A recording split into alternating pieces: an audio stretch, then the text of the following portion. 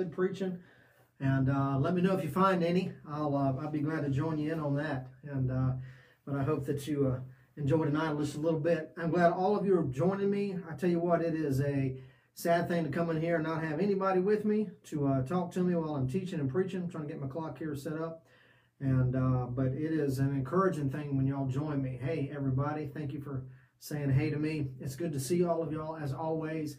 I miss you. I really do. Church is my life. Christianity is my life. Jesus is my life. Church people are my life. And I love to see every single one of you. Thank you so much for joining me. I love it when we have church on Sunday. I get to go to both services. Of course, you can if you'd like to, but I get to sit through both services, see people on both sides, and just so glad to get our hearts encouraged in fellowship. Now, if you, I'm sorry it's been a rough week. I hope it gets better today. And hey, Miss Karen, if you missed our Vision Sunday night, I just want to tell you, you missed a great service, a great service. Hey, Rick, hey, Nan, we had a good time of worship together and just a family time of talking about all the things that God's going to do in our lives. I hope you were there. Man, it was good.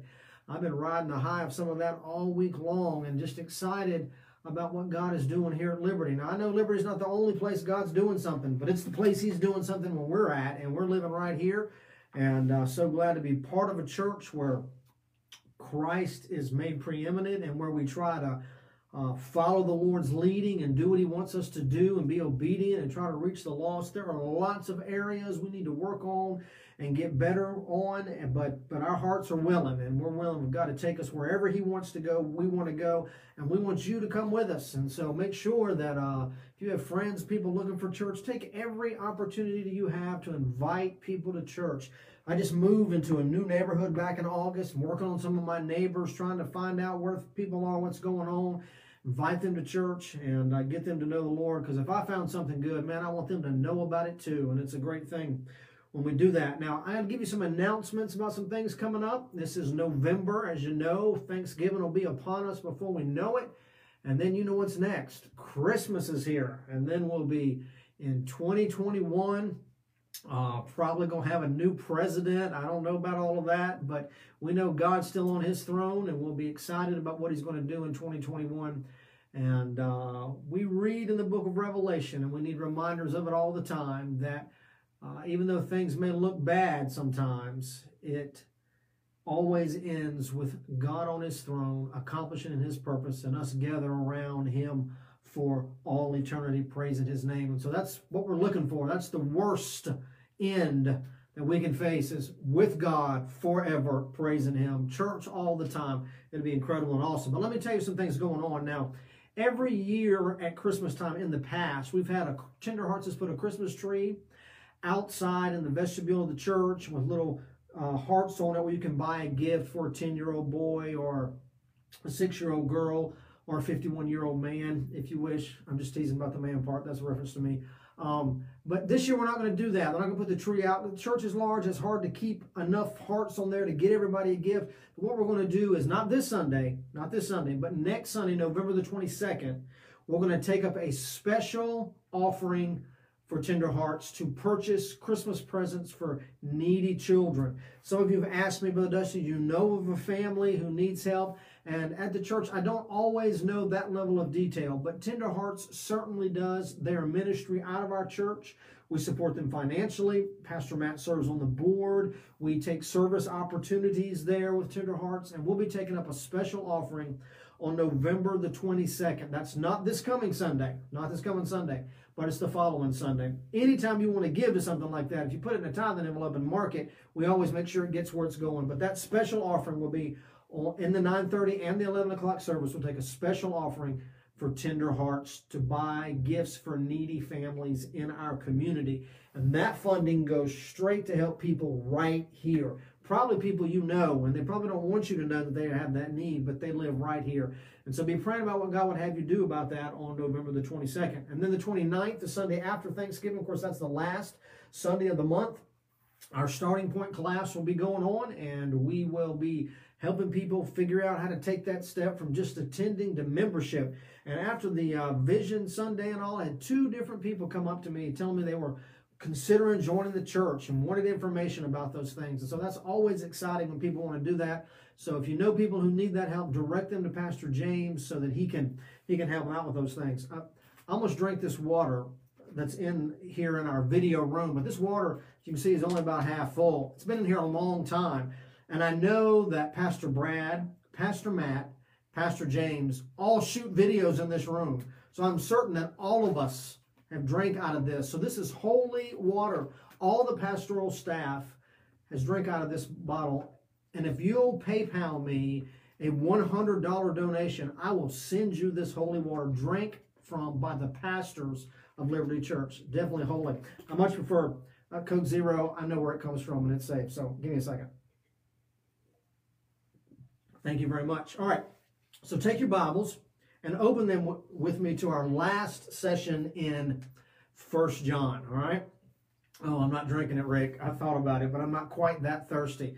If I get that thirsty and you take a swig of it, you'll know. But hey, if one of us gets something, all of us will get something. You see us all falling out, all in the hospital sick, is because we drank the holy water. And yeah, you know how all that goes. All right, 1 John, we're going to be in the verse part of chapter 3. We've been talking about this walking in fellowship or having fellowship with God. Fellowship is the key word of 1 John. Being in fellowship. Fellowship this way, which always leads to fellowship this way. It always works that way. If you're having fellowship with God, you'll want to have fellowship with other people. Don't give me this idea that you walk with God and you're a Lone Ranger Christian. You don't go to church. You don't fellowship with other Christians. That's not so. Real fellowship with God always leads to real fellowship with other believers. Now, you can have fellowship, quote unquote, with a lot of people, but real fellowship only takes place if this is right first, then this flows from it and not the other way around. And so I would just remind you to think about that as we approach this book in its entirety. But in John, we discussed already what are the proofs that I'm having fellowship with God. And John gives them to us. And for the first week or two, we talked about the proof of walking in the light. And walking in the light is having the right attitude toward sin. And we talked about confession and all that that entails. That was like in about our very first or second session. Then the second proof that I'm walking in the light is I do righteousness. All right, that's what the Lord leads us to, do those things which are right. And then, I practice obedience. And then I reject false doctrine. Those three things are part of walking in the light. The second proof that I have fellowship with God is that I do righteousness. I practice those things that honor and glorify the Lord, and I do all the will of God. I surrender to the commandment and to the commandments. God in his preeminent place, and then all of his commands. And then tonight we're going to talk about the third test of fellowship, and it is walking in love. Walking in light, and then walking in righteousness, and then walking in love. Now remember, at the very beginning of 1 John, it says these words, God is light, and in him is no darkness at all. But that's not the most famous God is statement in 1 John. What is the most famous one? It's found here in chapter 4. God is, finish it, God is love. That's exactly right. But I want you to get that the phrase, God is love, does not show up till chapter 4, verse 16. God is light shows up in chapter 1. And sometimes we emphasize one above the other. And we do so to our own peril because it's an error. It's not just that God is love. It's God is light. God is love. And the light is representative of his holiness because he says, in him is no darkness at all. That means he is brilliantly, perfectly white and holy. Then I can make the application that God is love. And his love and his light, his love and his holiness are not like this toward one another. They are like this. And you cannot separate those two things. They do not exist in opposition. And when we emphasize the love over the light, then we end up with questions like, how can a loving God send people to hell? Well, the reason why you would think that or try to figure that out is because you missed the first part. God is light. That's first. And his love is in terms of his light. See, 1 John delivers us from this surface view of love. I hear people talking about God sometimes like he's some good-natured old man up in heaven some grandfather just wanting to pat all his little children on the head. But we should delight in his holiness, and we should delight in his love. But my natural heart, it doesn't like the holiness. It just wants the love. But it fails to understand there can be no real love unless there's holiness. Unless there's holiness. I put it to you this way. So y'all know my son Porter. He's the one that ran back and forth across the front of the church during the night of worship. We're still working on him a little bit, training him. All the kids are in training. Don't expect your kids or any kid, any child at church to be perfect, to always respond in politeness, to be well-behaved. They're in training, all right? Most of you hadn't even gotten the polite and well-behaved part figured out yet, so why would a 3-year-old? So anyway, when I'm dealing with Porter, my love for him insists that he obey the rules in my home. It insists that I not always give him his way. That is the light part of me. Because I understand that if I just, in my loving grace, let him do whatever he wants to do, I'll be talking to him through plexiglass one day on a phone. Because he'll be in prison. Because he never learned to submit to authority. And so my love is in terms of the light or the holiness or the law of my home. And the Bible reminds us clearly that if you don't discipline and chasten your child, it's not because you love them too much, as people have told me, I love them too much, this one. No, you don't love them enough, because it's difficult to be a disciplinarian when you just want to just love them. But your love realizes they're going to grow up and they're going to be the products of the values that you give them. And if your love doesn't train them, then it's not real love. I don't care what you say. It's just a warm, fuzzy feeling, because love wants to protect the child and wants to produce in him things that will help him all of his life. And one of the things that he needs to learn, the very first rule, is that he is under authority. He has to obey. Yeah, he does. Because all of his life there's going to be somebody to obey. It's a myth to think, oh, I'm just going to do my own thing, run my own life. Nobody runs their own life. Nobody. Everybody has somebody to answer to. And if you're at the very top of the food chain, the President of the United States or whatever you want to do, you still got rules and things you got to abide by. And over all of it is a God that sits in the heaven, and everybody has to learn to obey. And so it's walking in light and walking in love. Those things go together. God is light. God is love. And delight in the holiness of God that puts those boundaries around you. That's an expression of his love for you. And just thank God for who he is. Don't try to change him. Don't try to make him into a God of your liking or your image. You can't understand and see things as they are anyway, and you need to understand that he is who he is because he's God and you're not. And ask him just to open up your heart to all that he is and thank him for who he is. God is light. God is love. And don't teach your kid God is love. Teach him God is light, God is love. Those two things must go together because they complement one another. And his love is always in terms of his light, of his holiness. And that's why it's listed first in 1 John chapter 1. And we don't get to the love of God until we get to chapter 3 and chapter 4. Now, what is the proof that we're walking in love? This test of fellowship, to walk in love. Walk in light. Walk in righteousness. This is the third one. Fellowship with God. We walk in love. We find it in chapter 3. Beloved, what manner of love the Father hath bestowed upon us, that we should be called the children of God, sons of God.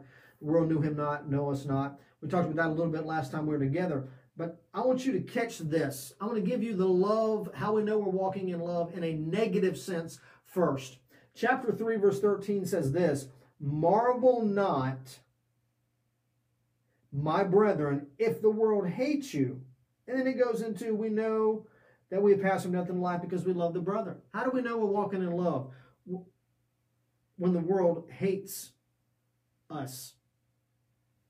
When people who hate God hate you, you know you're walking in the light. What do I mean by world? Do I mean the people of the world? No, that's not what I'm talking about. I'm talking about the world's system that is an enmity against God. And the proof that I'm walking in love is that when the people who hate God hate me, then I know I'm on the right side.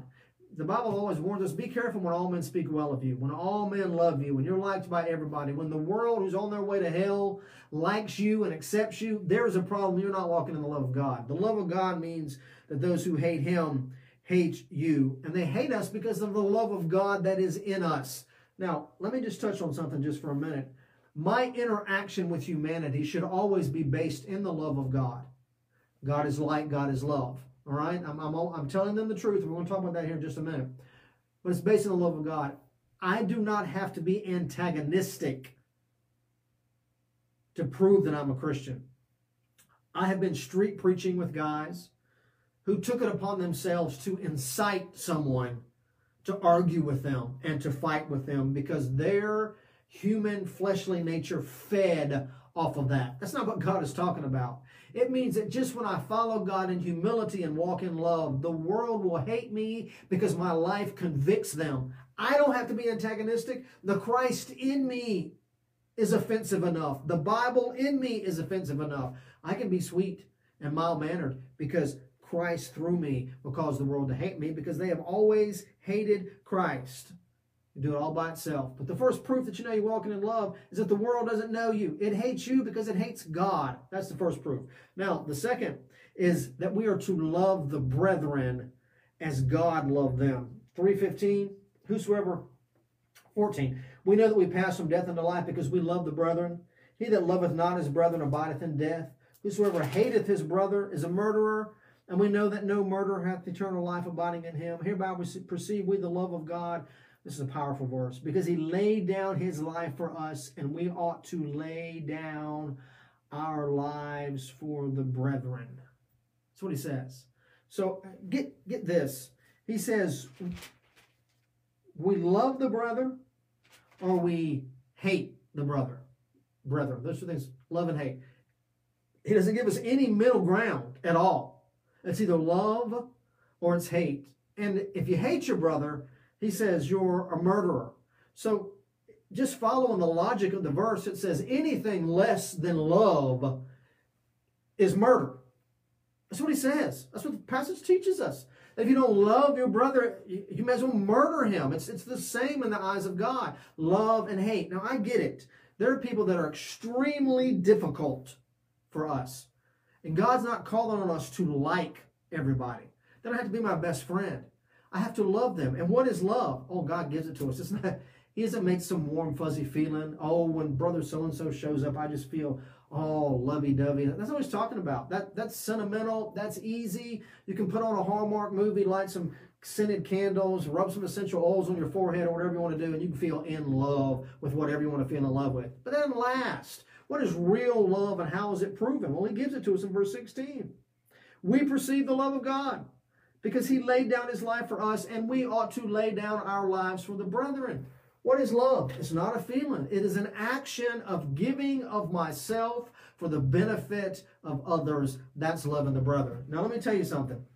When we're at church and the worship team is singing, and I sense the presence of God, and I look out across the crowd, and I see hands raised and people worshiping, and sometimes I catch a tear glistening in the light as it goes down somebody's face. I just love y'all. I just love you. Because we're worshiping Jesus. Man, I get overwhelmed. I just want to run hugging everybody. But Corona and liability charges and things prohibit me, insurance regulations, prohibit me from doing that.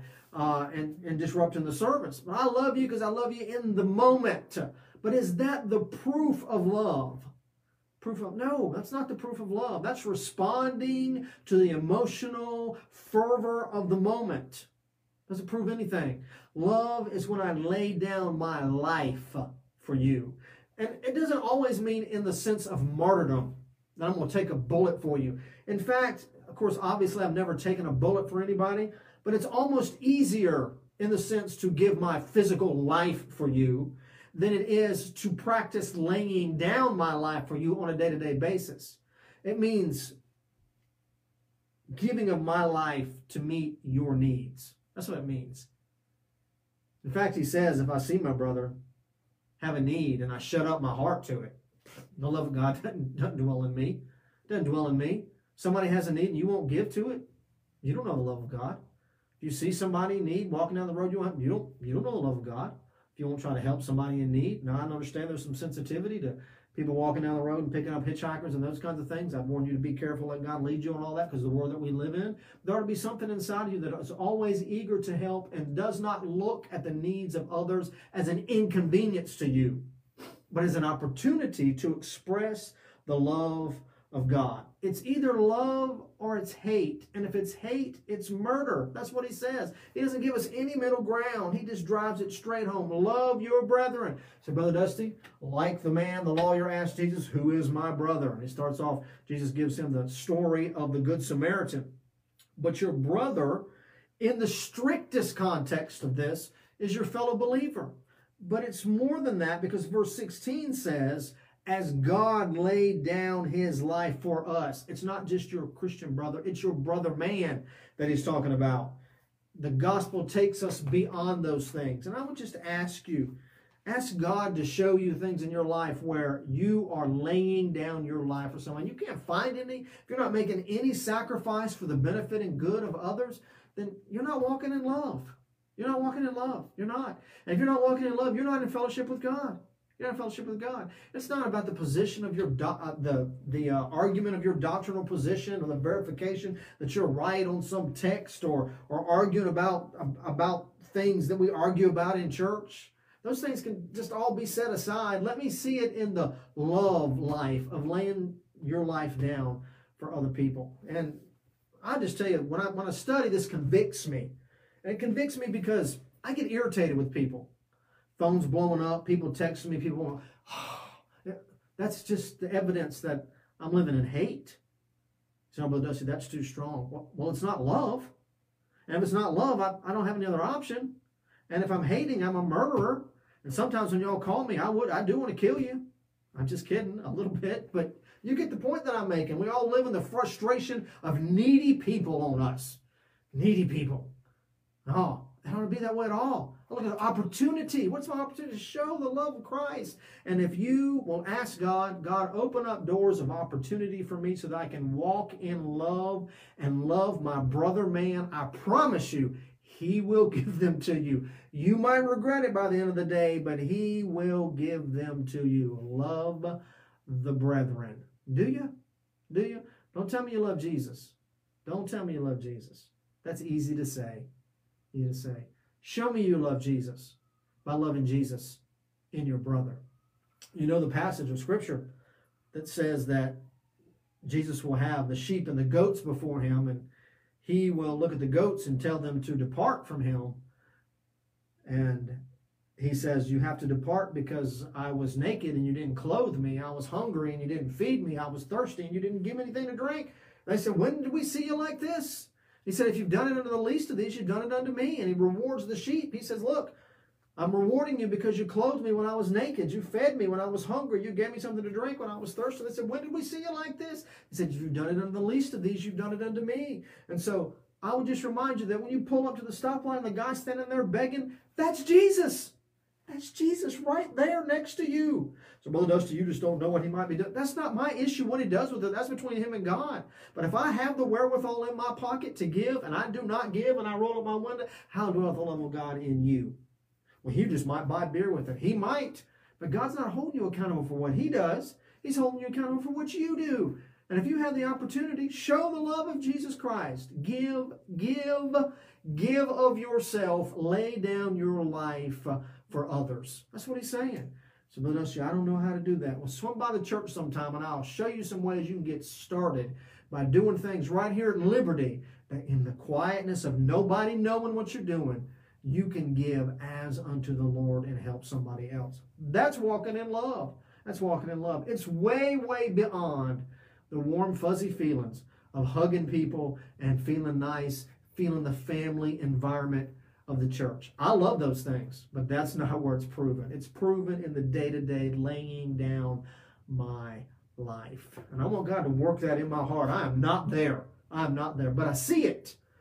For a long time, I didn't see it, and seeing it is part of the process. And so, beginning to understand it, God leading me forward. And if God opens your eyes to something, it's because he wants to lead you forward into it so that you can grow in your experience. You can turn me off, walk away from it, and live like you've always lived. That's fine. You'll just quit growing. But if you want to grow, he'll show you. Ask him. Give you opportunities to show the love of Christ that you can walk in love. Now, the third way we know we're walking in love is in chapter 4, verse 1. Beloved, the love. Believe not every spirit, but try the spirits, whether they are of Christ, because many false prophets are gone out into the world. So what does that have to do with love? I'll tell you this. Love will try the spirits. Put it to you this way. In the 1990s, it was estimated that there were 1,200 religious cults in LA alone. 1,200 religious cults. And we as Christians sometimes adopt this idea of just live and let live. It's not my job to fix everybody. Of course it's not. But I just go on in my life, living my Christian life, and I never try these spirits or prove these spirits to see if they are genuine or not. I don't engage people. But love seeks and forces me to engage people who don't believe like I believe so that I may prove these spirits. And believe not every spirit. It's a sensitivity to God and a concern for mankind that will not allow me just to walk on oblivious to everything else around me. It forces me to be a witness to others. And if you don't know what I'm talking about, you're not walking in love. Love will push you to talk to that Hindu that you work with, or that Buddhist, or that Mormon, or that Jehovah's Witness. You say, well, Brother Dusty, I'm scared to death. Then take your helpless dependence, cast it on Jesus Christ, and let the Holy Spirit talk through you. If you ain't got nothing to rely on, you're in the best state, because God always uses the weak and despised things, and he wants to do it through you. Helpless dependence is the best place you can be, because you rely on Jesus Christ for those things. All right, got to hurry just a little bit. All right, the fourth way we know we're walking in love.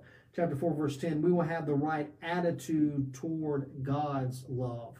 Herein is love.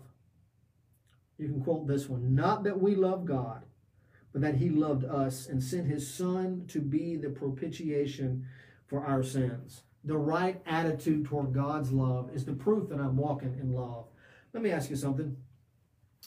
Can you lose your salvation? Most of would answer, absolutely not. We can't. And that is the doctrinal position of liberty, and I believe the one that the Bible teaches. I believe the Bible teaches if you genuinely have it, you cannot lose it. And I think those who have lost it because they never really had it. And 1 John chapter 2 goes into that in some detail about those things. But I heard a man tell the story of a man who was talking about this, and he said, I know I'll never lose my salvation because I love the Lord too much. What a terrible, terrible thing to put your confidence in. I'll never be ashamed of Jesus. I'll always stand up for him. Yeah, that's putting your confidence in your love for God. Don't put your confidence in your love for God. Put your confidence in God's love for you. Herein is love, not that we loved God. That's not the first thing. No. And when somebody talks about that, about their love for God, I'm always cautious. I'll be honest with you. I don't even like the song, Oh, How I Love Jesus. You know it, Oh, How I Love Jesus because he first loved me, you know. Yeah, I'm just careful about magnifying my love for him, because I know that verse where Jesus said, if you love me, keep my commandments. I quote that to Anna all the time at home. I come and say, baby, do you love me? She says, yes. I say, keep my commandments. It doesn't have the same effect on her as when Jesus said it. But the proof is that we're not trusting in our own love for God. That's not the confidence. It's his love for us. Let me ask you something. How has your love for your spouse been in your married life? I promise you this, it's been up and it's been down. There have been days you could conquer and fight the whole world for them because you love them so much, and there's days you're so sick of them you just can't wait to get away from the house for a little while because your love is up and down. If you can't love your spouse consistently, how you don't love God consistently? Why would you put your confidence in your love for God? Away with all of that. Put your confidence in God's love for you. Put your confidence there. That's the rock. That's the security that we have. And I want to say something, and I hope you'll understand it. And then I'll expand on it a little more. We need to love God, not just be in love with the love of God. Does that make sense? You need to love God and not just the love of God. A lot of people think they love God when they're really just in love with the love of God. They forget that He is light and love, because God will do things in your life that appear unloving at times. At times. The other day I had to discipline Porter for something, and I asked him, I said, do you love me? He said, you like me? He said, not always. not always. And that's all right. I don't always like him either. But the proof that we really love God is that we love the person of God, not just who He is. And it's proven in how I respond to the unloving aspects of God. Like Job. Do you think Job felt the love of God when God took everything away from him in that fateful day when he lost everything in a moment, buried 10 kids? Do you think he felt in love with God? No. But he said this, naked came I from my mother's womb, naked I shall return. The Lord giveth, and the Lord taketh away. Get it? Blessed be the name of the Lord. That is a man who is not in love with the love of God. He is in love with the God of love. And there is a vast difference in those things. If I only feel in love, the fuzzy warm of all God loves me, I'm His child, I will fall on my face when God does those things in my life that appear to be unloving, appear to be against my progress, that go the opposite of what I prayed for. When God breaks my heart, when He takes things away from me, when He doesn't give me what I asked for, if I'm just in love with His love, I'll get mad and I will quit, and many have quit because they were just in love with the love of God, not with the God who is love. Not understanding He is light and love, and His purposes are greater than ours. But if I can see wreckage all around me, can't figure out what's going on, all I can say is, blessed be the name of the Lord. That is the man who has reached a level of Christian maturity and is not just in love with the love, he's in love with God. Do you remember how when you were a teenager, you said you loved a girl? Did you love her? Of course you didn't. You loved how she made you feel. You loved what she could do for you. You loved the status that you had when you were with her or him, whatever the case may be. And the older you get, the more and more you realize you know less and less about what real love is. It's the same thing with God, not just being in love in an infatuated sense. It's loving the God of love and loving all that He does, even when you don't understand it, loving Him anyway. That's Christian maturity. That is walking in love. And the Bible says way more about the will of God than it does about the love of God. And the love of God is my support in doing the will of God. And God will lead us forward in His will, even if at times it does not appear to be loving. Understand, it's not an issue of character. It's an issue of perspective. You don't understand things the way God understands things. Just like Porter at home does not understand my perspective because he's 3 and I'm 51. We don't understand things that God's looking at because He sees the whole scope of things. We're just living in our little spot of time. And it would be stupid of me to set the navigational charts for the entire world based on the wind currents of the mud puddle in my driveway. Wouldn't it?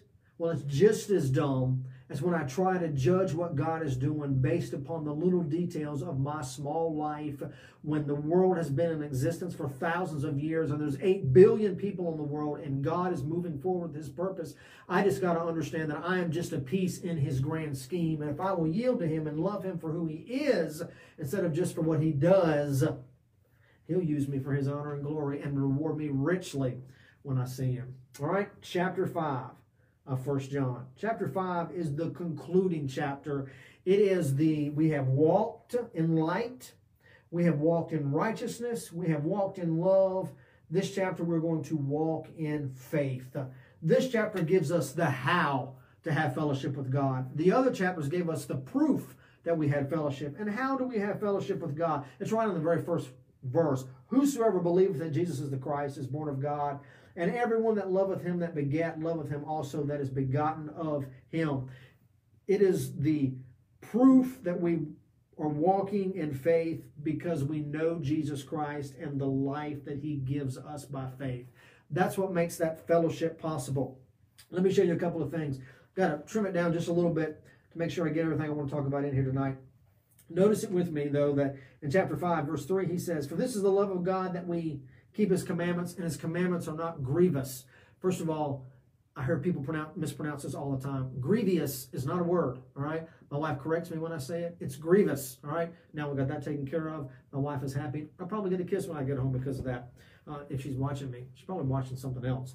I would be probably if I was home when she was teaching. But anyway, the obedience, God's commandments are not grievous. Now, what does a grievous commandment mean? It means one that you chafe to keep. It means it's hard, it's difficult. And he says, no, not if you take it by faith.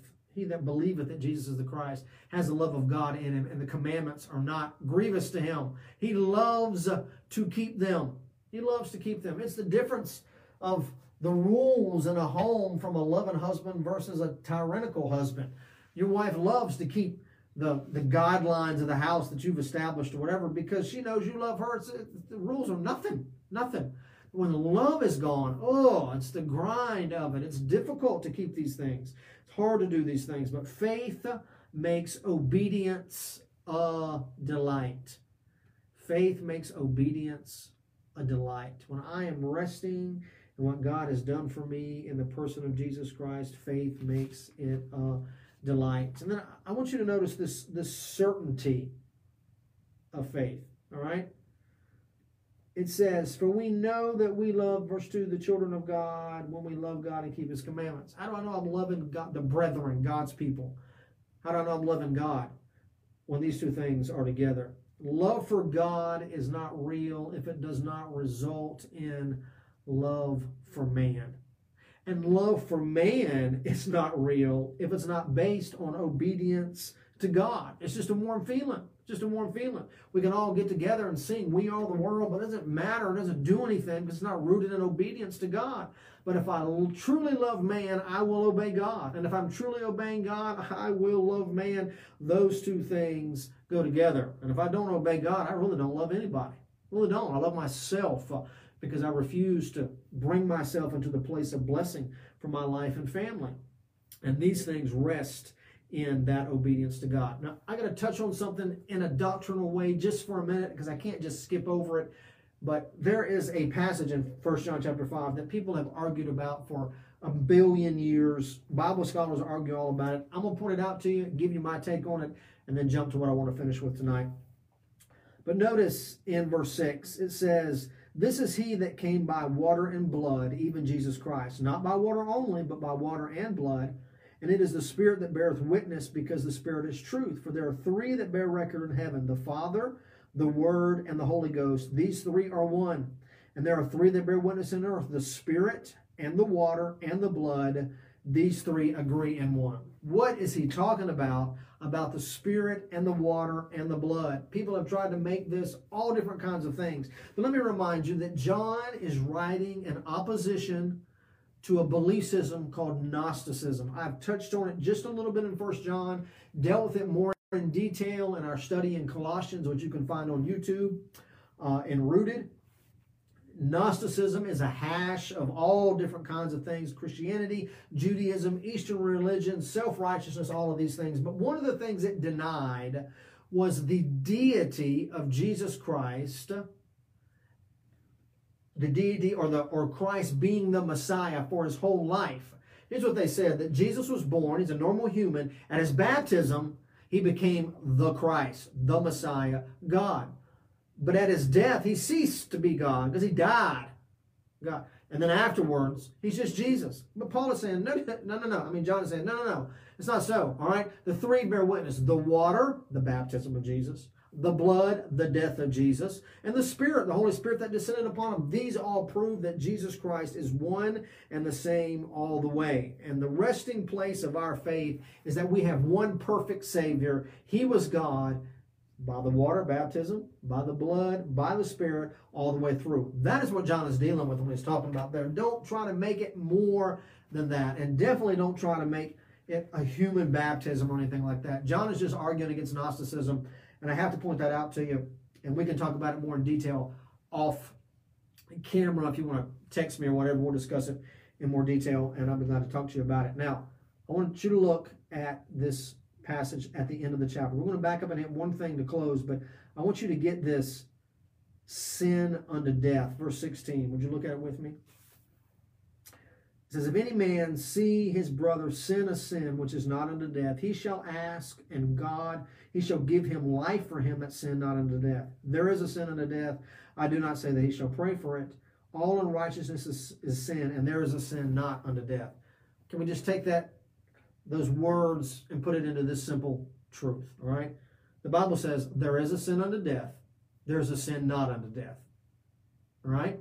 And if you sin the sin unto death, I'm not saying you should pray for it. That's what John is saying, because it's too far gone. But if he hasn't sinned a sin unto death, pray for your brother that God will bring him back. It's an expression of this love that we're to have and to walk in faith. But people ask me all the time, Brother Dusty, what is the sin unto death? Have I committed the sin unto death? I believe if you're worried about it, you probably haven't done it, because once you've gone so far, you lose that sensitivity to the conviction of the Lord. But this passage of Scripture is talking to two different groups of people. One is primary and one is secondary. The primary is the believer that God is talking to. And what is the sin unto death? Sin unto death is the ultimate refusal of God's will in your life. No, what you're saying. It's not a specific sin. If it was, we would have committed it by now, probably. It's not. It is a sin of degree. I have said no to God for the last time. Can Christians commit it? Yes, they can. 1 Corinthians chapter 11 says that people who abuse the Lord's table, because of their abuse of the Lord's table, many of them are sick and many sleep, is what Paul said. Many of them are dead. And so you can. And I'll be honest with you, I'm not the judge, but I know people who circumstantially seem to have committed this sin and are dead because of it. I knew a missionary family that had a daughter that grew up, lived in their home, loved the Lord, and she ran off on God and went out of the world, shacking up with a guy. And their family prayed, dear God, we know she's your child. If she's not going to come back to us and to you, don't let her drag the name of Christ through the mud. Just take her home. 2 weeks later, she died. She died. And I remember as a teenager hearing that story from them. That's not secondhand. From them. They told me that. And I was just like, I got to get right with God. You know, that fear came on me because God said there is a line. I work at the rescue mission and I talk to guys all the time. And I remember a guy named Evan. Evan was gifted. He could sing. He could play the guitar. He could preach. But he struggled with a drug addiction. He came to the mission, got clean, got his life right, started going to the old folks' home and going to the, I shouldn't call them that, to the retirement homes. I'm almost there. And he started going to the rescue missions and singing and preaching and singing and then he'd slip out and go use for a while. And then he'd come back. And this process went on for years. And somebody warned him, Evan, you got to be careful. You know, take advantage of the grace of God. And I remember hearing the story that Evan was in Nashville, and as he cut through a parking lot on his way to get some drugs, homeless guy robbed and stabbed him and killed him. And knowing what I know about Evan and knowing what I know about this verse, Evan may have said no to God the last time. And it's a fearful thing. There is a sin unto death, it says. So, Brother Dusty, how do I avoid the sin unto death? Walk in fellowship. Walk in fellowship with God. Yield to Him. Give Him everything. All right? Walk in fellowship. Well, how do I know if someone else has committed a sin unto death? How do I know to pray for them? Let God lead and burden you in that area. If God burdens you in an area, it's because He wants to do something. The burden to pray is the desire to do something. So walk in fellowship with God and allow Him to burden you for people to pray for, to bring them back from that pinnacle and that precipice. But I can't deny that the passage is there. There is a sin unto death. You can push God too far. And He says, okay, that's enough. That's enough. I'm sorry, but it does exist. And it's a warning for us. Now, I do not want to end my Bible study in 1 John on telling all of y'all to be careful about the sin unto death. I am telling you to be careful. But what I want to go back and what I skipped over intentionally to wrap it up is these verses. John chapter 5, verse 11 and 12. and 13. This is the record that God hath given to us eternal life, and this life, I love this, is in his Son. He that hath the Son hath life, and he that hath not the Son of God hath not life. These things have I written unto you that believe on the name of the Son of God, that ye may know that you have eternal life, and that ye may believe on the name of the Son of God. Now, let me just break this verse down for you in basic simplicity. Number one, God has given us life. He has. Number two, this life is in Jesus. Number three, if you have Jesus, you have the life. Number four, if you don't have Jesus, you don't have the life. You don't. Number five, you can know that you have it. And you can find this knowledge, number six, in the Word of God, the things He's written unto us. Let me just break it down for you, all right? We have the life. We often talk about eternal life, having eternal life, but we fail to understand what it really is. Jesus said, I have come that they might have life and that they might have it more abundantly, letting us understand that eternal life is not talking about the quantity or the time that we're going to be alive. It's talking about a quality of life. He's saying, I came to give you abundant life. I came to give you my life in you. So, Brother Dusty, I don't have joy. I need joy in my life. Let me ask God for joy. You have joy because you have Jesus, and Jesus has given us his joy. You said, Brother Dusty, I need eternal life, overflowing on all sides. I need that abundant life. If you have Jesus, you have that abundant life. Well, my life's not abundant. It's maybe because you're not living in the good of it. Maybe it's because you never appropriated it by faith and asked God to help you walk in the life you have already been given.